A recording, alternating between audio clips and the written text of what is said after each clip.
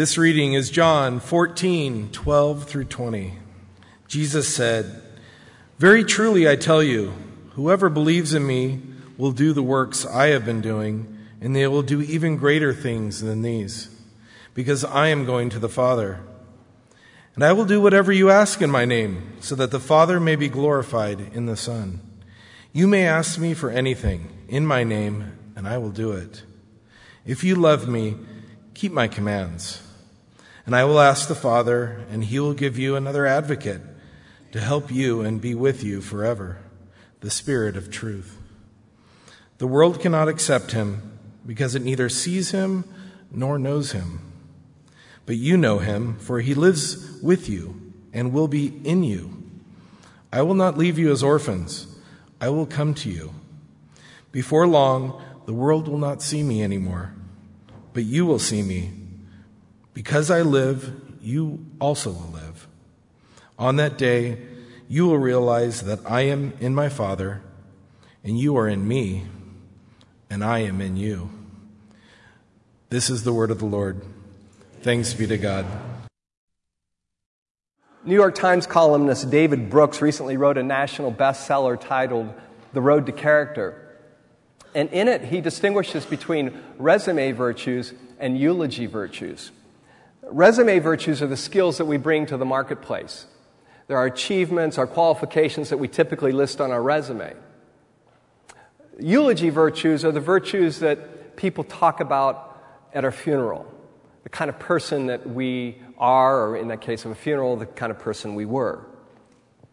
And what's interesting to me as I was reading this book is it seems that the Bible is also concerned with what Brooks describes as eulogy virtues. But the Bible doesn't use the terminology of eulogy virtues. Instead, it talks about the fruit of the Spirit. I'd like to invite you to turn to Galatians chapter 5. Galatians chapter 5, as we look at the fruit that the Spirit produces.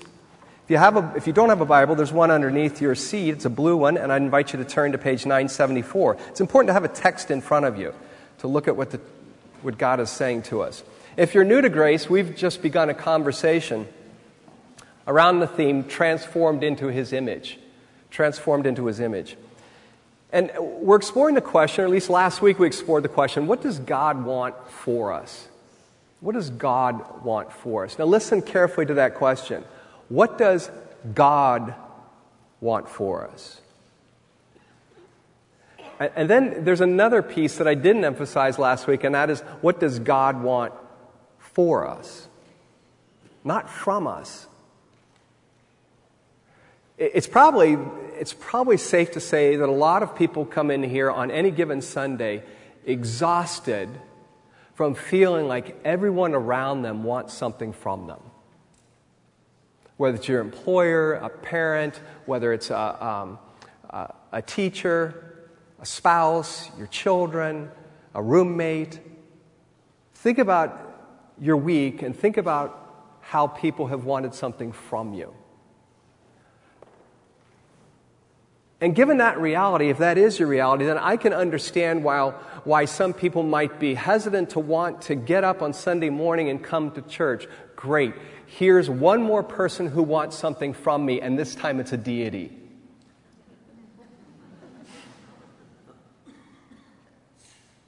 And yet that's where many people are. That's why many people come in. They're exhausted, and they're not necessarily wanting to hear someone like me get up because they're thinking, oh, great, here comes yet one more set of expectations, a checklist, a do list that you're going to give to me. And I've already got enough of them. But the question is, what does God want for us?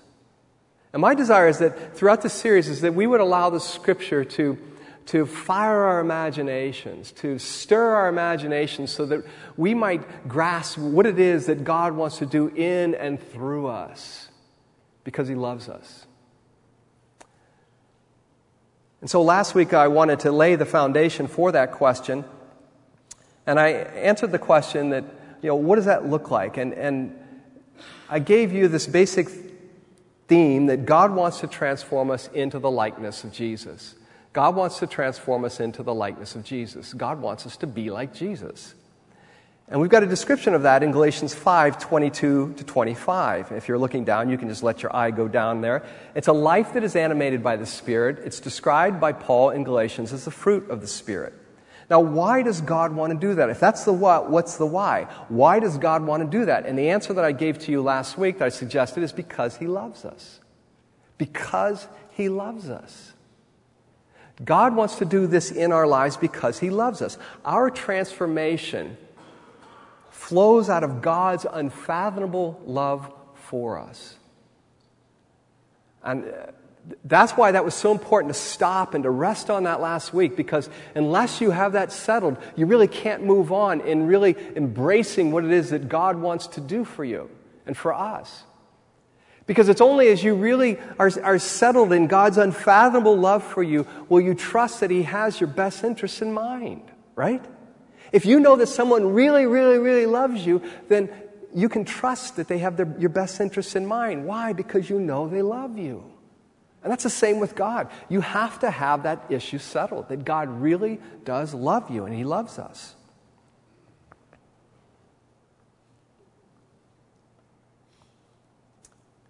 So last week I addressed the what and the why question. Today I want to spend time on the how question. How? How does God transform us? How does God transform us? How does He make us into a people who are marked by love, joy, peace, patience, kindness, goodness, and on the list goes? How does He do that? And this is where David Brooks' book encounters a limitation, because I think that it addresses the what and the why, but the how is really left to us. It's kind of moves into kind of the kind of virtue ethics, Greek virtue ethics, where it's kind of it's up to our practice, and we just need to go practice something. And yet, when you look at the text that we're looking at today, Galatians 5, Paul tells us that transformation involves the work of the Spirit. It's the Spirit who produces what is called the fruit of the Spirit. So with your text open to Galatians chapter 5, look down at that text with me. We're going to be looking at it here in a second. But I want you to notice, first of all, that in order to understand this issue of this language that Paul uses about the fruit of the Spirit, I think it's important to understand that there's a background to his language, and it comes out of the Old Testament. It comes out of Israel's narrative. The fruit metaphor was part of Israel's narrative. When you open up the very beginning, the very first book of the Bible, Genesis, you see that fruit narrative, the fruitfulness narrative, is right there at the very first. God commands humanity to be fruitful and to multiply. You remember that in Genesis 1? In Genesis 17, God makes a promise to Abraham. And 3 times in Genesis 17, He talks about the fact that He is going to make Abraham fruitful. And if you know the story, Abraham and his wife were very, very old. They were not inclined to believe that they were going to have children when you're in your 90s.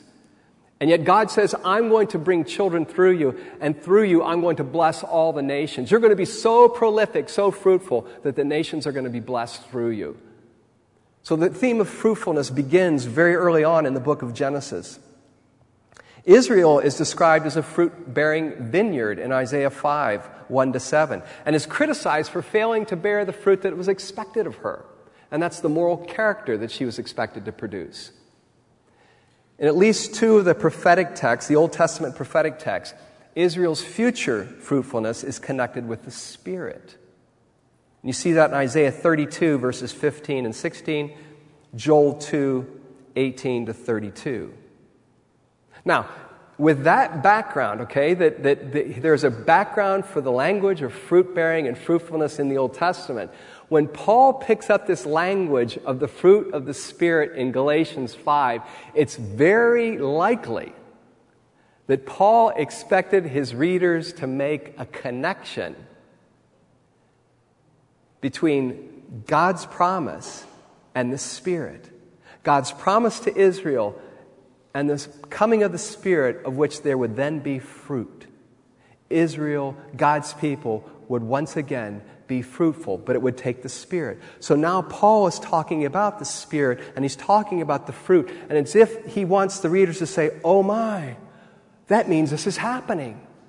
All that we longed for in the Old Testament is now coming to pass, and Paul is talking about it to us in this letter. In other words, Paul is saying, now that the Spirit has been poured out on all of God's people, not just the Jewish people, but Jew and Gentile, and that took place at Pentecost, you can expect to see the fruit of the Spirit. And I think that seems to be what's behind Paul's words in verse 25. Look down at the text. If we live by the Spirit, or since, that's a better translation of the Greek, since we live by the Spirit, let us also walk by the Spirit. Paul is saying, since the Spirit has given you life, then keep in step with the Spirit. So how does God transform us? The Spirit gives us life as we turn to Jesus and we trust Him to direct our lives. So the question is, have you done that? Have you turned to Jesus and have you trusted Him to direct your life? I didn't ask you if you believe that Jesus was a living person. Historians believe that, but they don't do what I just described. You turn to Jesus and you trust Him to direct your life. You're trusting someone other than yourself to direct your life. You're trusting Jesus. And when that happens, the Spirit gives us life. And Paul then says in verse 25, since we live by the Spirit, that's the indicative, let us keep in step with the Spirit. That's the imperative. Now, why do I say that? Because that is a pattern with Paul. He says the commands, the imperatives, always follow the indicative. God, first of all, says, this is true. This is what I've done for you. And because I've done this for you, then here's your response to it. It's always a response. It's not just a raw command. It's a response to what God has done for us. And so he's saying, since we live because of the Spirit, let us also keep in step with the Spirit. So yes, we do have a part to play, but listen to me, it is not to transform ourselves. This is not a do-it-yourself self-improvement project that Paul's describing. Listen to me, because some of you need that ripped out of your hands. That is why some of you stand so far off from God and so far away from Jesus. It's because, like probably me, you've been in churches or you've been around teachers, or you've heard someone give you the impression, whether they meant to or not, to give you the impression that this is a do-it-yourself project. And yet Paul doesn't tell us that at all. He says that the Spirit of God does the transformation. We're called to keep in step. Let that sink. So how does that work? Well, if you look at the context, you see this discussion about the Spirit and the flesh. Paul says the Spirit does battle against what he calls the flesh. And what's the flesh? I don't have like an hour to talk about this, and I spent hours reading about this and studying this. But it's Pauline language, and he chooses this terminology very purposefully in the context of Galatians. And I'm going to at least let those who are the Greek scholars out there know I did do my homework, okay? But I can tell you this, it's not the body. Flesh can be used to talk about the body, but it's not the body in this sense of viewing the body as something that is bad or sinful. So Paul does not have a view of the body that the Greeks would have had, that the body is sinful or the body is bad, and therefore we need to jettison our body and become spirits, and that's the highest form you can have. I mean, Jesus himself was resurrected in a body, right? That's a great way of knowing that the body matters, because Jesus himself was resurrected in a body, a real human body. So I'm going to give you, for the sake of not having a giant discussion on this, I'm going to give you my best definition, at least my best attempt at a definition, for the flesh. And it's on the screen behind me. The flesh, the devices and desires, whether internal, namely our own impulses, or external, the impulses we adopt from our culture, that turn us away from God and toward self-sufficiency. So the devices and desires, whether internal, our own impulses, or external, the impulses we adopt from our culture. So I'm saying that the culture can shape us in this area, that turn us away from God and toward self-sufficiency. Now, why did I choose to frame it this way? Well, it's from reading the text of Scripture. And when you read the text of Scripture, you see that we are created beings. We're not self-created beings. And we are created as dependent creatures. We are finite creatures. And we are created for a relationship with God. We're not created just to exist in and of ourselves, but we're created for a relationship with God. And that relationship that we're created to have with God is a relationship that's marked by joyful, life-giving dependence. So we're never intended to walk away from this posture of dependence, but it's to be something that we live out of. And so the movement towards self-sufficiency is a movement away from what we're created to be. Did you hear that? The movement towards self-sufficiency is a movement away from what we are intended to be. It is less than human. It is subhuman. And yet that's what our culture is screaming at us from the minute we can begin to first decipher TV commercials. You need to be self-sufficient. And we are scrambling and scrambling and scrambling until we take our last breath to make sure that that's the way we'll die. And yet the Scripture challenges that. It also says that when the Spirit brings life, you look at the fruit of the Spirit, it's very other-centered. It's not self-centered. Again, it's not the self-focus, but it's other-centered. Look at Galatians 5:22. Look at the fruit that's being described here. But the fruit of the Spirit is love. That you've got to have someone beside yourself to love, right? If you're going to love. Just getting real basic here.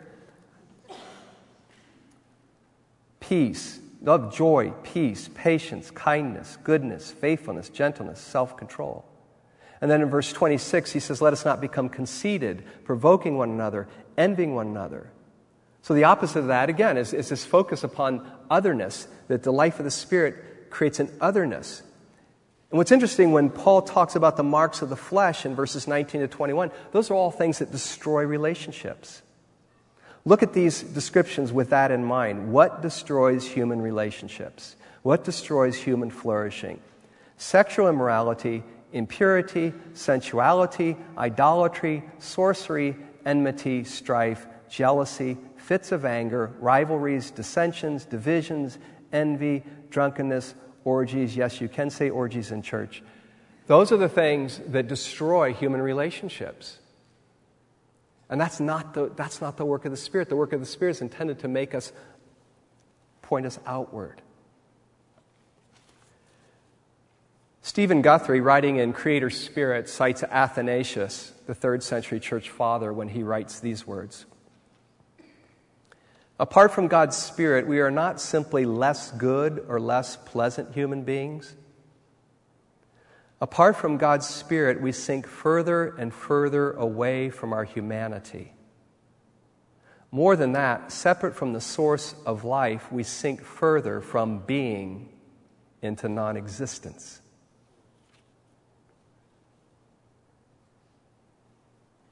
It's interesting that when the first humans turned away from God, the source of life, they tragically returned to dust.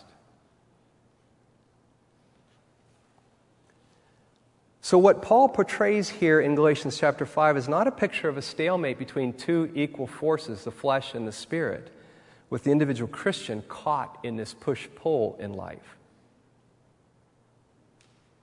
Paul does not say here that the flesh and the Spirit are equal powers. The Spirit has been given to keep us from giving in to the impulses that turn us away from God and toward our own devices and desires. Notice verse 16. He says, but I say, walk by the Spirit, and you will not gratify the desire of the flesh. Walk by the Spirit, result. You will not gratify the desire of the flesh. It's not, the second part isn't a command. It's indicative. It's not imperative. This is the result of walking by the Spirit. They are not equal and opposite powers. David De Silva writes, this is the Spirit's war, not the believer's war, against the impulsive desire of the flesh. The Spirit is not a resource to help us in our battle. Instead, we've been drafted to get in step with the Spirit, to fall into line under the leadership of the Spirit. You catching that? See, this is a battle the Spirit cannot lose if we fall into line.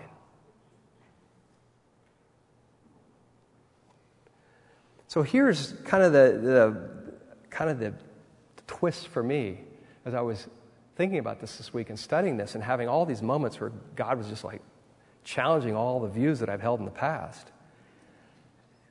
It seems like my own experience, and perhaps maybe I'm speaking for a lot of Christians and people that I've seen in Christian churches, is that we can receive the life of God and be indwelt by the very Spirit of God and expect life to be the same.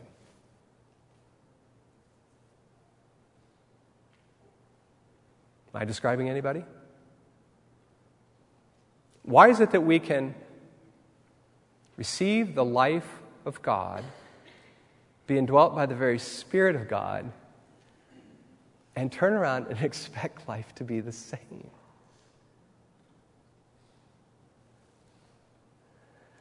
One of the three men closest to Jesus wrote these words, "The one who is in you is greater than the one who is in the world." The one who is in you is greater than the one who is in the world. John wrote that, 1 John 4:4. Paul wrote in Philippians 2:13, "For it is God who works in you to will and to act in order to fulfill his good purpose." For it is God who works in you, in me, to will and to act in order to fulfill his good purpose. It is God. The God who speaks the universe into existence. The God who delivered Israel out of captivity and slavery in Egypt. It's the God who speaks to the wind and the waves on the Sea of Galilee and they instantly respond. It's the God who speaks to a corpse in a tomb and the corpse has a name and his name is Lazarus and that 4-day-old corpse comes walking out of the tomb. It's the God who himself walked out of the tomb and is alive today, and his name is Jesus. That's the God who is at work in you. The God who flung the stars into existence. The God who is described in the scriptures again and again and again. And Paul comes and he says, he is in you. And what are we supposed to say? Is football on tonight? Who's playing tonight? How can we do that? How can we not be different? I think it's in part because we've come to not expect anything to be different.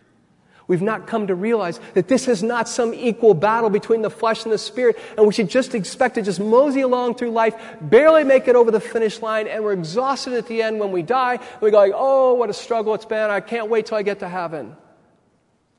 When in reality, we have been given so much more right now through the Spirit. That has not been our history here as a church. We don't come from a Pentecostal background where they talk about the Spirit a lot, or a charismatic background where they expect the Spirit to really be present and to be one of the members of the Trinity.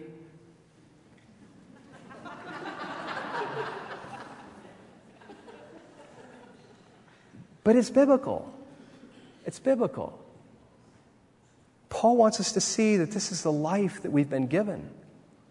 The one who is in you is greater than any internal or external forces you might encounter in life. The Spirit who indwells you is more powerful than anything that you might see is an obstacle to you living a life that looks like Jesus.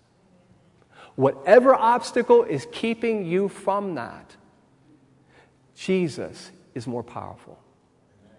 The Spirit who indwells you is more powerful. Greater is the one who is in you than the one who is in the world. That's what my Bible tells me. That's what God wants us to hear. And so God wants to transform us to be more like Jesus, to be more fully human, to be more fully alive. Why? Because He loves us. He loves us. And He's given us His Spirit to make that happen. And as I was praying about, well, okay, so what? So what? But then, as I was out, I go out and I walk and I pray and I talk to God about what it is that He wants me to do up here. And the thing that I was struck by was that we are commanded repeatedly to be filled with the Spirit. That we have opportunities to be filled again and again and again, meaning that to experience the Spirit's refreshing, the Spirit's enlivening, the Spirit's awareness of His presence in our lives in a very tangible way. It's not simply that we fill our heads and we just remember things as if we have this really bad memory and we forget things between Sundays. But there's some tangible encounter with the Spirit we're intended to have. And in light of this text that we've been looking at today and laying this foundation for the work that God wants to do in our lives, I thought it would be fitting to once again, we prayed last week, and I want to offer an opportunity to pray again. But this time, to invite you to respond, if you so desire, to come forward, and then I will pray for you. And very specifically, praying for this, that you would and we would welcome the Spirit today. To have a posture simply of saying, by coming up here and being prayed over, is that I want to welcome the Spirit afresh in my life. It's having this tangible awareness that there is a relationship. And you can welcome the Spirit or you cannot welcome the Spirit. In the same way that I can welcome you or I cannot welcome you in my relationship. And so the Spirit, as we know from reading the text of Scripture, can be grieved. The Spirit can be repulsed, in a sense, by our response. And so I'm offering you the opportunity today simply to come forward. Beth is going to sing over us. Beth, you want to come and move up? And then we'll just gather up here, and then she'll sing, and then I'll pray, and then I'll send you back to your seats. And I'm not going to embarrass anyone, but if you feel like that's something you want to do, then just join me down here, and we'll pray.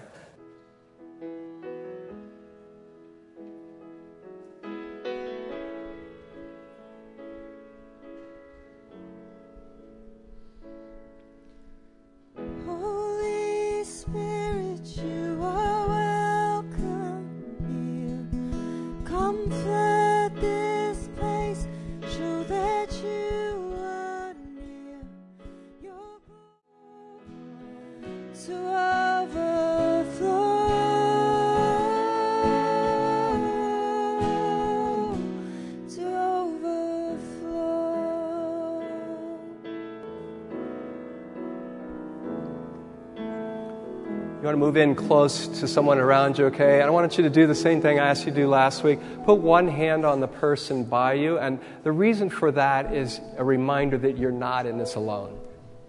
We are a community, okay? You're not in this alone. And then the other, I've asked you to put your hand over your own heart. Feel your heart. I really believe the Spirit of God wants to warm our hearts. I myself have had experiences where someone has prayed, they put their hand over my heart, and the Spirit has flooded me with His warmth. I think that's possible. Now I want to invite you to just simply say these words, I welcome you, Spirit. I welcome you, Spirit. And then I want to pray now.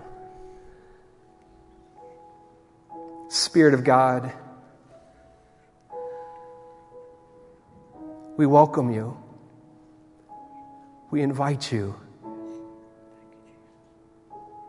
We invite you to be the person that you want to be, to reveal yourself to us, to do your work. Renew us. Give us hearts that are warm toward you, hearts that trust you, hearts that do not fear. Drive out the narratives, the lies that perhaps we've been telling ourselves that we've believed over the years. And may we just simply, like children, trust. Thank you for loving us. I pray for each of the people who are up here who are saying that they welcome you. Flood them with the warmth of your grace and your love. Embrace them with your arms. Enfold them in your care. Assure them that they belong to you, that you love them and you will never let them go. Jesus, thank you. We look to you. We trust you. And we praise you for loving us. Bless us now through your Spirit. Amen. Thank you. You may be seated.